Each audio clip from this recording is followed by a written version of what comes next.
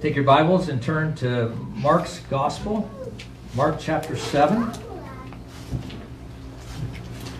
beginning with verse 24. And let us give attention to God's Word this morning. And from there he arose and went away to the region of Tyre and Sidon. And he entered a house and did not want anyone to know, yet he could not be hidden. But immediately a woman whose little daughter had an unclean spirit heard of him and came and fell down at his feet. Now the woman was a Gentile, a Syrophoenician by birth, and she begged him to cast the demon out of her daughter.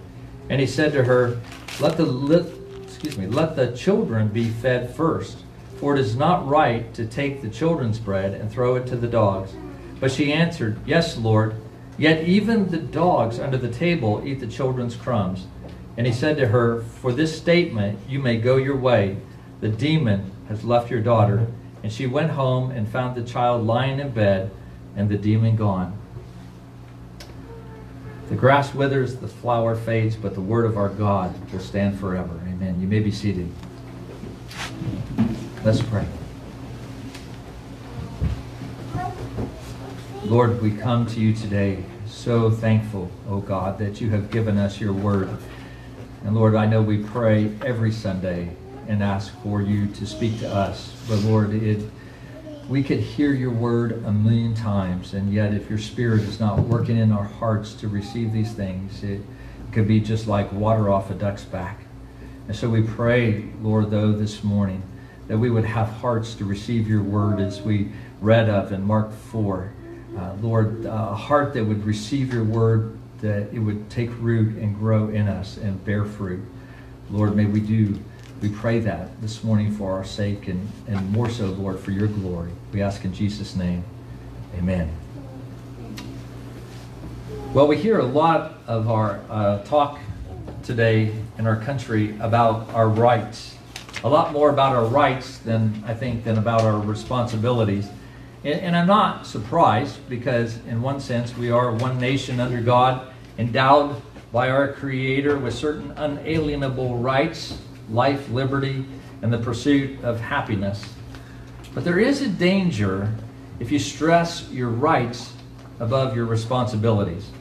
You can come in many ways with sort of an entitled attitude, as if you were owed certain things. And no matter what the cost. I mean, you think about it, women who now think that they have a right over their own bodies, even at the cost of taking the life of their unborn child. Well, among those rights that we have is the right to speak freely, the right to assemble freely, and to worship freely. And hopefully you're thankful and grateful to God for those things. So we could assemble this morning without the fear of someone breaking in and destroying our meeting, but that we could come and we could worship the Lord this morning. But I do sense in our country an increasing entitled attitude amongst our citizens, that we feel that America owes us certain things. And even amongst Christians sometimes, it sort of carries over, and even Christians can sometimes think that God owes us certain things. But when we read the Bible, we see quite a different picture.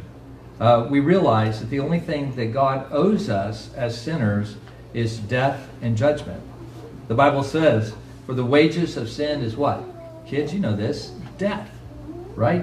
Or it is appointed for man to die, and after that, the judgment. And so the only thing God owes us by nature is death and judgment. Now, I begin this morning not to have a political sermon or patriotic sermon or anything like that, but I want us to look at this because the woman in our text becomes before Jesus, and Jesus deals with her in a decidedly unmodern way. And some of the things that we may read in our text today, we may even think, really, Jesus?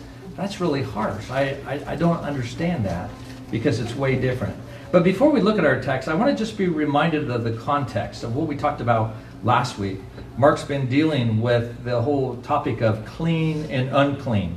And the term clean in the Old Testament is really a technical word.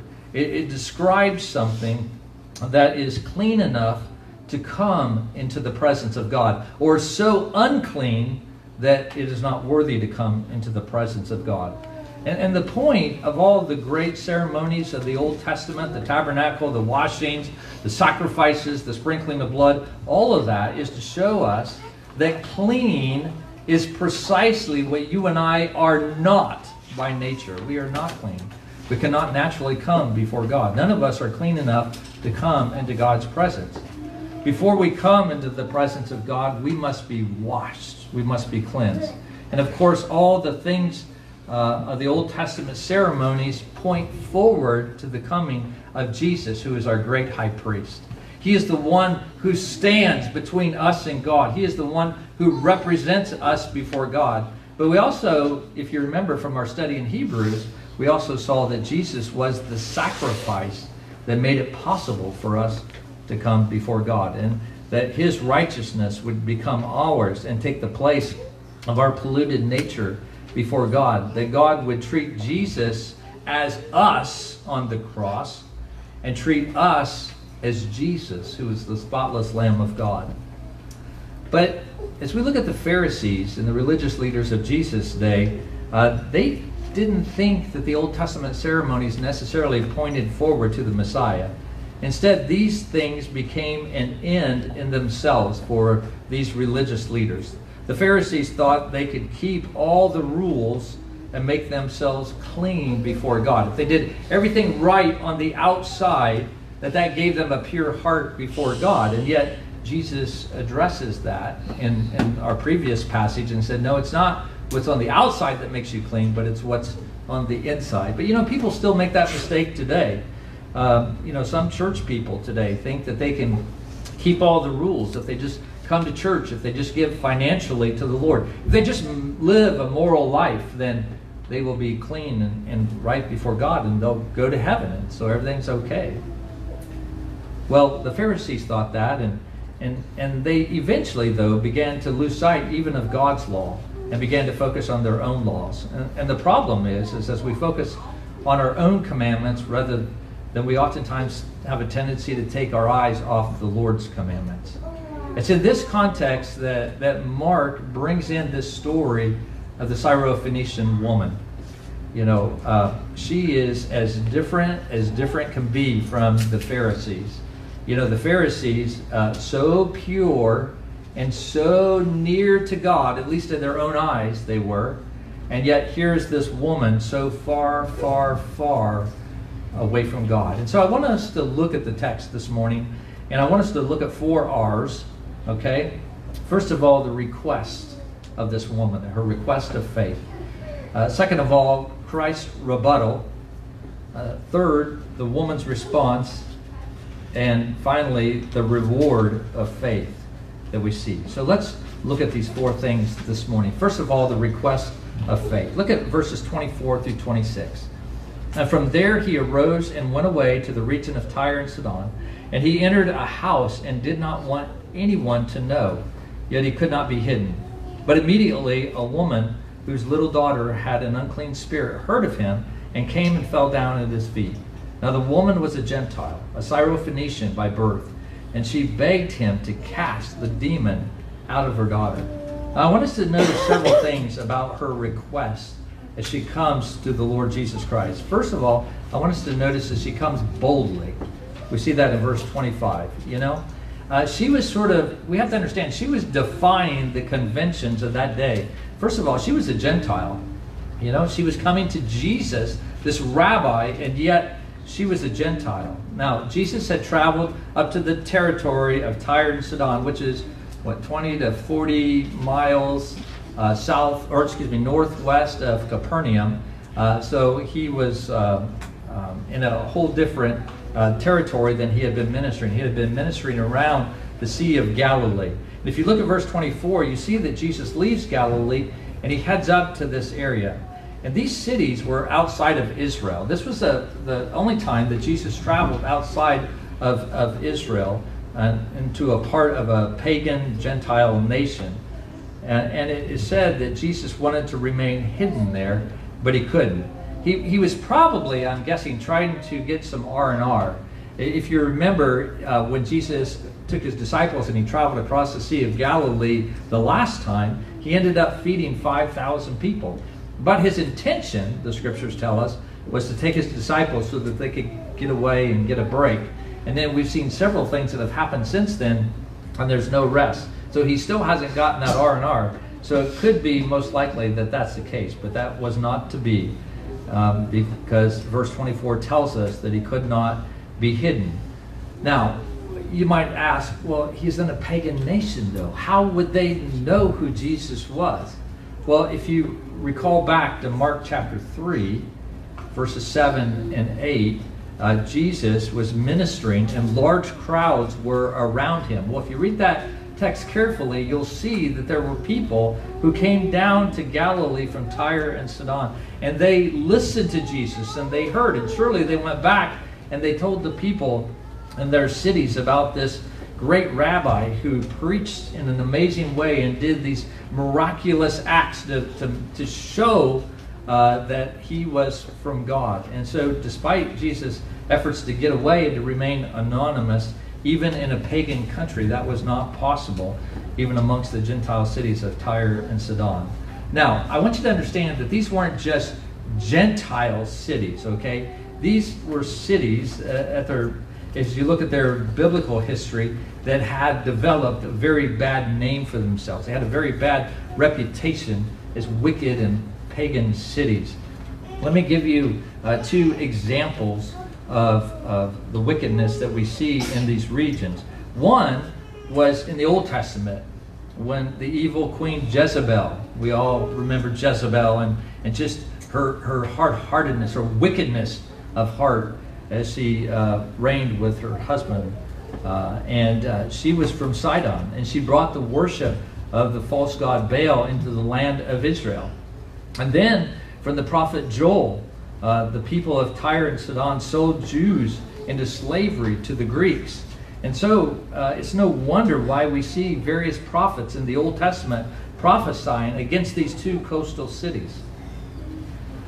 Just to show you how infamous they had become in terms of their wickedness, let me share with you what Jesus says in Luke chapter 10, verse 13. Luke 10:13. Jesus is speaking actually against two Jewish cities. Okay? But this is what he says to these two Jewish cities. He says to them, "If the mighty works which were done in you had been done in Tyre and Sidon, they would have repented long ago, sitting in sackcloth and ashes." You see, he says, you guys are sort of that mark, these two cities are the mark of wickedness. And as wicked and evil and pagan cities as they are, if they had received the grace that you had received and the message and the things that have been preached to them that have been preached to you, even as wicked as they are, they would have repented. And so Jesus says this to the Jews' shame, but also to show us how wicked these cities are. And it's to this place that Jesus and his disciples had come. And verse 26 tells us that this woman comes to Jesus and she begins to persistently ask him to heal her daughter. And she keeps asking for Jesus for help, and she won't take no for an answer. So first of all, she's a Gentile. That's the first unconventional thing. The other unconventional thing we see is she was a woman. And not only that, but she was also seeking help for her daughter, not her son. And so in the minds of the religious leaders, that's sort of three strikes against her. You see, a woman would not have necessarily approached a rabbi. He would not have really given her the time of day for her daughter, and especially being a Gentile. And so this is just very unusual. But Jesus wasn't like most rabbis. And actually, we see Christ valuing women, even though many times in Judaism they weren't valued as much. And so she comes in her desperation, and she comes in boldness to Christ with her need. So she comes boldly to the Lord Jesus Christ. I want you to see that. But she also comes believing as well. Not only did she offer this bold request, but a believing request. Look at verse 26. And she begged him to cast the demon out of her daughter. She was a woman who came with great desperation. She was a woman who came placing her hope and her faith in Jesus. If Jesus couldn't do this, no one else could help her. And so she looked to him in brokenness. Now, while she came in boldness and while she came believing, she also, though, came with brokenness. She came with humility. She didn't come arrogantly demanding. You know, she literally came and fell down at Jesus' feet, if you look at verse 25. She recognized that she had no standing before Jesus. She came humbly seeking his intervention for her daughter. Now, just to show you what a humbling experience this might have been for her, turn over, if you would, to Matthew's Gospel. Matthew chapter 15. This is Matthew's account of the same story. Matthew 15, verses 21 through 28. And we see here the woman in verse 22 crying out to Jesus, just like we've seen here in Matthew. But verse 23 in Matthew's Gospel, Jesus just totally ignores her. And not only that, but in that same verse, we see that the disciples begin to beg Jesus to send her away because she's bothering them. She's so persistent. She's so bold. She's so much looking to Jesus to answer that they just want to send her away. And then finally in verse 24 of Matthew's Gospel, Jesus refutes her, as he does here in Mark's account, as we'll see here in a minute. And yet, the woman pleads with Jesus. She continues to pursue him. And so she was desperate, and she recognizes her need. So we see this request of faith from this woman. But then we see, if you look back over at Mark's Gospel, Christ's rebuttal in verse 27. Now, the response that Jesus gives may be unexpected, to say the least. You know, we might have expected him to say something like this: "Woman, great is your faith. Your daughter has been made whole. Go in peace." That's what we would have expected if we were writing this story, right? But Jesus doesn't say that. He says something that sounds actually harsh and insensitive. We read in verse 27, "And he said to her, 'Let the children be fed first, for it is not right to take the children's bread and throw it to the dogs.'" Wow. That's a response, is it not? I'm guessing for some of us, that might even sound offensive. "You dog! How dare you come to me? What would make you think I would give this to you?" Now, this is not a compliment. You know, now this is the way that the Jews viewed the Gentiles. They oftentimes called them dogs. And you got to understand, though, that a cute little fluffy that you have at home as your pet dog, that's not, you know, oftentimes what the Jews meant when they talked about Gentiles being dogs. They were talking more in a derogatory sense. In those days, there were some dogs that were pets, but most just ran around in wild packs. They were wild, vicious, unruly creatures. And so it was seen as a very derogatory thing. It's a lot like if two teenage girls are gossiping about another girl and they say, "You know what? She's a dog." Now that's not a compliment, obviously. That's quite an insult. Now for the Jews to call a Gentile a dog, their language was much stronger than those two teenage girls, but it's still sort of that same kind of thing. So what was Jesus seeking to convey here? Was he just harsh and mean to her? Well, let's break down verse 27 a little bit. It says, "And he said to her, 'Let the children be fed first.'" Now, Jesus is speaking of the Jews, who were the people of Israel, oftentimes called the children of God in the Old Testament. And so as he's talking about the children, he's talking about his people. And so when he talks about the dogs, he's clearly referring to the Gentiles. Those were the people who were clearly outside the covenant. We read in Matthew's account, verse 24, that when Jesus talked with the woman, he actually even said, "I was sent only to the lost sheep of the house of Israel." So it's clear that Jesus is saying that what he has to offer is for God's people.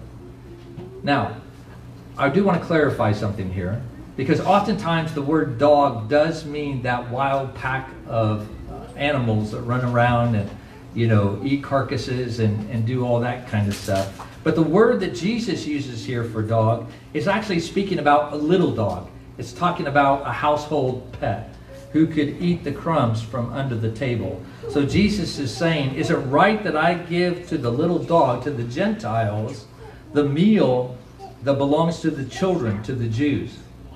Remember, Jesus says, "I was sent only to the lost sheep of Israel." Well, Sinclair Ferguson, in his commentary on this passage, he put it well when he says, Jesus' reply is more of a parable than a put down. He's really not seeking to put the woman down. He's not trying to insult her in any way. He's really speaking in a parable. And in speaking this way, Jesus was really sort of testing the woman's trust in him. He was testing her faith and challenging her. Did she see Jesus merely as a sort of a medicine man or a magician, like so many others did that crowded around Jesus, who just wanted to get something from Jesus? Or did she truly believe in him? And of course, she gave the answer that Christ was looking for. And it revealed a mixture of a deep personal respect of Jesus, of seeing him as someone great, and the firm determination of faith to enter into his privileges. In other words, her response shows that she believed in Jesus. So let's look at that response of the woman more closely. The response of the woman in verses 28. It says, "But she answered him, 'Yes, Lord, even the dogs under the table eat the children's crumbs.'" You see, she's building on this word picture that Jesus has been using to show that salvation did first come to the Jews, but salvation as it came through them, from the Jews and through them, and yet still there was something for the rest of the people as well, for the Gentiles. Her response was extremely clever, but it was also respectful to Jesus. It showed that she understood the nature of God's kingdom and that it was both for Jew and for Gentile. Much like what Paul would later write in the letter to the Romans. Romans chapter 1, verse 16. Romans 1:16. We read, "For I am not ashamed of the gospel, for it is the power of God for salvation to everyone who believes. To the Jew first, and also to the Greek," or kids, that's another word for Gentile as well. So the woman understood the order of salvation. Now, I know that oftentimes when we talk about the order of salvation, we're talking about the ordo salutis, and that's not what I'm talking about when I use that term, order of salvation. I'm talking about the fact that salvation first came to the Jews, to God's people, and then through the Jews, it came to the nations around them. It was as if this woman was really playing off of Christ's words. If you look back at verse 27, Jesus said to her, "Let the children be fed" what? First. Right. It's not that the dogs wouldn't be fed at all, but the children needed to be fed first. For it is not right to take the children's bread and throw it to the dogs. So she acknowledges God's plan to bring salvation to the Jews first. But even at that, in her mind, there should be crumbs for the Gentiles. And she recognized that the rightful order of things did not place her first, but yet she trusted that there was something of God's mercy there for her as well. Even crumbs, as we read, even the dogs under the table eat the children's crumbs. Now, if you read the Bible regularly, and even in the even in the Old Testament, you will see God showing his grace to those outside of God's people. Let me just give you a couple examples. In the Old Testament, Rahab, the prostitute, she was not part of God's people, and yet he showed her his grace to her and delivered her.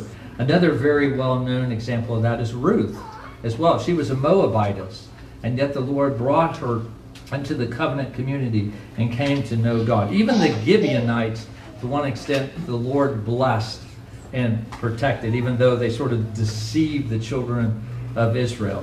And while we see these glimpses of God's grace to Gentiles throughout the Bible, we're reminded that God's covenant promise to Abraham included the nations. You know, for the Jews, they had reached that sense of entitlement like we as Americans do. You know, we're Americans. We should be entitled to these things. And that's how the Jews saw themselves, because they were God's people. But clear back in Genesis chapter 12, verses 2 and 3, which I want to read here in just a minute, we'll see that God's intent was to bless more than just the Jews. It was to bless the nations. Look at Genesis 12, 2 and 3. "Now the Lord said to Abram, 'Go from your country and your kindred and your father's house to the land that I will show you, And I will make you a great nation, and I will bless you and make your name great, so that you will be a blessing. I will bless those who bless you, and him who dishonors you I will curse. And in you all the families of the earth shall be blessed. Look at Isaiah chapter 2. Isaiah 2, verse 2. It shall come to pass in the latter days that the mountain of the house of the Lord shall be established as the highest of the mountains, and shall be lifted up above the hills, and all the nations shall flow to it. One more, Daniel chapter 7. Daniel chapter 7, verse 14, where we read of the Son of Man and the Ancient of Days, which is titled, that is ascribed to Christ. It says, and to him was given dominion and glory and a kingdom, that all peoples, nations, and languages should serve him. And we could look at Micah, we could look at Amos, we could look at Zechariah, and we would see in all of these the message of the Messiah would spread to the nations. So the response of the woman demonstrates her faith and showed to the disciples and even to all the world that the work of Christ that he came to do was not just for the Jews, but also for Gentiles as well. Are we not happy and praise God for that, brothers and sisters, that that is the case? So we've seen the woman's request. We've seen Jesus' unusual rebuttal, that he's testing her faith, showing the disciples why he came. The woman's response that showed a surprising understanding of the plan of God's salvation to the Jews first and then the Gentiles. But finally, we see the reward of faith in verses 29 and 30. The amazing thing that happened was that her daughter was healed. She was restored. Jesus drove the demon away. The woman went home and found her daughter resting quietly, peaceful, probably for the first time in a long time. And at first glance, as we look at verse 29, we might think that the reason why she was delivered was because of what her mother said, because of her statement. Look at verse 29. And he said to her, for this statement, you may go your way. The demon has left your daughter. But it's not the words that the woman spoke that restored her. It was the faith that the words represented. We see that this woman's faith was genuine, and it was great. And this actually comes out a little bit more in Matthew's account than it does in Mark's account. In Matthew chapter 15, verse 28, we read these words. Then Jesus answered her, O woman, great is your faith. Be it done for you as you desire. And her daughter was healed instantly. So this Syrophoenician woman was a woman of great faith who trusted in Christ to help her in her greatest hour of need. Her faith was a bold faith. It was a believing faith. It was a broken, a humble faith. She was not put off by Christ's test of her faith. She had nowhere but him to turn, no one but him in whom to believe. And the reward of her faith was that her daughter was restored. Now, brothers and sisters, what are we supposed to take away from this morning? Well, let me suggest maybe three things to you. First of all, to recognize that salvation does, first of all, come from the Jews. The Jews did have an advantage of being God's people. They had His Word, they had His law, and that's why it was so sad that so many had rejected Him. But we need to make it a practice to pray for the Jewish people. In a sense, we owe them sort of a great debt. It's through them that salvation has come to us. We have been grafted in, to use the biblical language, we've been grafted into their vine. And we should pray for the salvation of the Jewish people. But second of all, I would suggest that we need to see that salvation is not just for the Jews. It's for all the nations. We see it even in the Old Testament, God showing His mercy not only to Israel, but to the surrounding nations. And as we've already looked, we've seen examples of that. But Isaiah 25 also talks about that, as it talks about this great banquet that's going to be spread before all the people. We see this even in we see this coming to fruition in the book of Acts, in Cornelius, the account of Cornelius, where Peter, he has the vision of the sheep and the animals, and God has to deal with his heart to show him that, you know, something's not unclean just, you know, on the outside. That if God declares it clean, it's clean. And so then Peter needed that vision so he could go back and he could not judge the Gentiles, but he could go and he could proclaim the gospel to the Gentiles. And it's just like it reminds us from last week that, you know, clean and unclean doesn't come from outside of us. It's from what is inside of us. And so Jesus goes to Sidon and Tyre to show that this woman, which the Pharisees would have considered unclean, is a woman of great faith and believer in Jesus. And so she is clean. And this should serve as a reminder that we have a message to tell to the nations. There's no one so unclean that God cannot save them. Do you believe that? Do you believe that? What about the person you've been praying for 10 years? Maybe a family member, maybe a friend, and you just now have gotten to the point where you're just like, Lord, I don't know. I don't think they're ever going to be interested in God. Let us not lose heart. Let us continue to pray for them. Let us continue to share the gospel with them. No one is so dark in their sin that Jesus cannot cleanse them with his blood. You see, God's plan of salvation is breaking into history, and we need to share that message with others as well. But also, may we see God's plan of salvation for the nations, in that God does not merely love those who are his people in the church, but his salvation is for all who believe.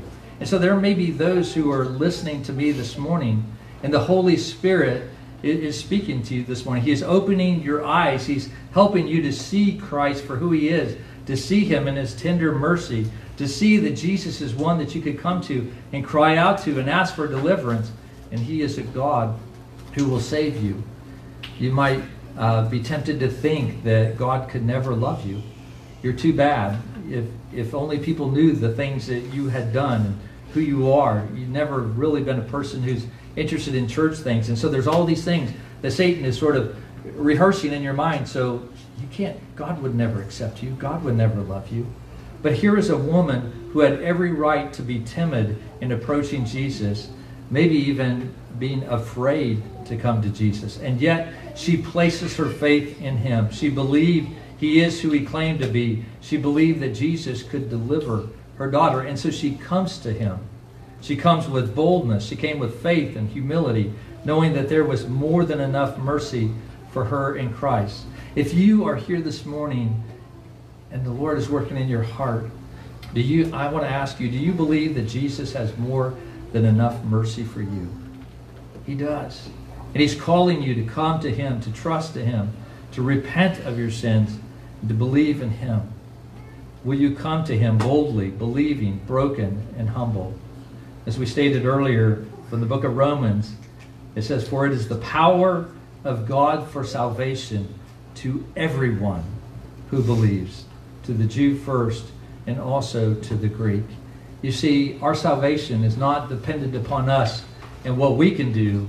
It is the power of God that can make us a new creation. Finally, we have a lot to learn about this woman's faith.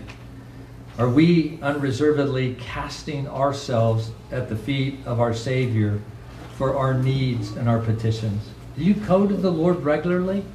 Those things that you wrestle with in your life, do you try to just sort of figure them out yourself, or do you come to him and do you cry out to him? Maybe you're struggling with one of your kids. You know, they just don't seem to like to go to church, and they're just like sort of spiritually apathetic. And you know, they're there with all your other kids as you're having family worship and as you're walking with them, as you go out in nature and you're pointing them back to God. You're doing all that you can to proclaim the gospel to those kids. And yet their hearts are hard. You're so frustrated as a parent. You're disheartened and you think, "Oh Lord, what can I do?" And I'm telling you, you can come to the feet of your Savior and you can lay these petitions before him. Brothers and sisters, is our faith as mature as this woman? Are we so dependent upon Christ for what we need that if he were to be silent in our response to our pleas, and there are times, are they not? Do you not pray to the Lord And there's times when you feel like there's nothing. You just hear crickets, right? The Lord doesn't seem to answer your prayer. And you're so discouraged. And you cry out to Him a second, a third, a fourth, maybe a half a dozen times and still nothing. But then eventually you're tempted just to give up. But if He were to be silent in response to your plea, or even if He appeared to reject your request, like He did with this woman, why should I give to the dogs the food that belongs to the children? He just seemed to outright reject her, and yet she still pursued Him.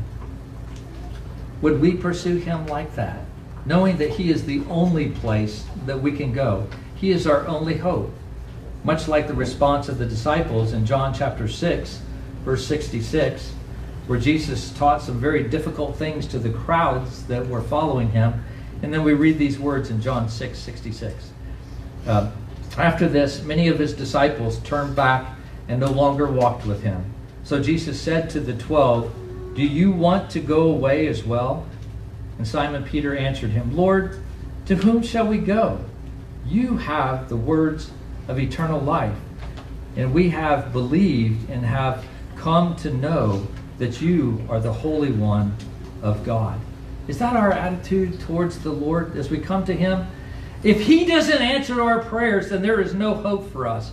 And so we constantly just come before Him, casting ourselves at His feet, laying our pleas before Him, and trusting in Him, knowing that He is a God who hears our prayers and answers them in His way and in His time. Is that our response when God tests our faith? You know, you may be here this morning and you may feel like the Lord is very distant from you right now. And you may be very discouraged. But let me ask you, where else do you have to go? Where else do you have to turn? Do we come to Jesus believing Him with humility?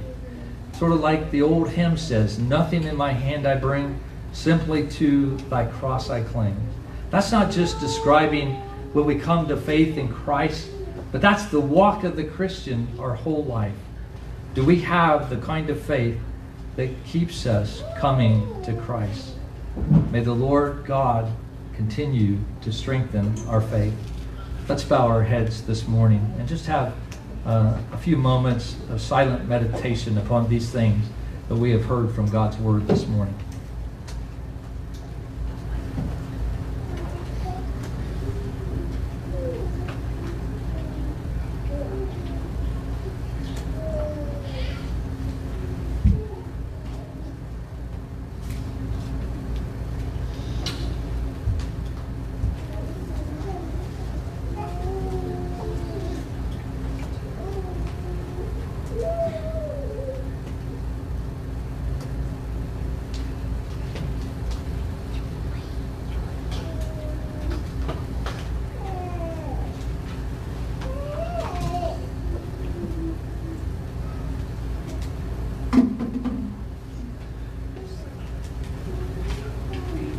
Our Father in heaven, we are truly, in some ways, rebuked by the greatness of this dear woman's faith.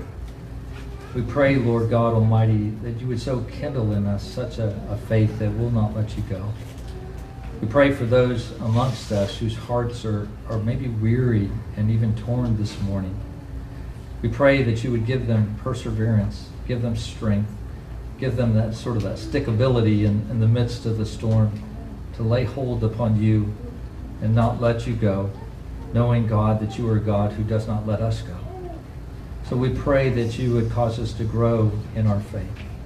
But Lord, we also want to thank you for your great salvation, and do pray, Lord, that you would open the eyes of the Jews, that they would see, that those that you have called as your people, that they would see the great hope that comes in Jesus Christ, the Messiah. And Father, we just thank you so much. I can only imagine Mark's readers getting this letter, Gentiles in Rome, who hear that and just are reminded, yes, praise Jesus, that the salvation has come to the Gentiles as well as the Jews. And Lord, we come this morning and we give you great thanks. Lord, we thank you for the covenant homes that many of us have come from, that we have grown up never knowing a time where we have not heard the Lord Jesus Christ. Or maybe even our kids, Lord, today, who are growing up in covenant homes. And we pray that they would have ears to hear the wonderful good news that you have saved your people, Jew and Gentile alike. And we thank you, God, so much for that. And we pray these things in the sweet name of Jesus Christ. Amen. Amen.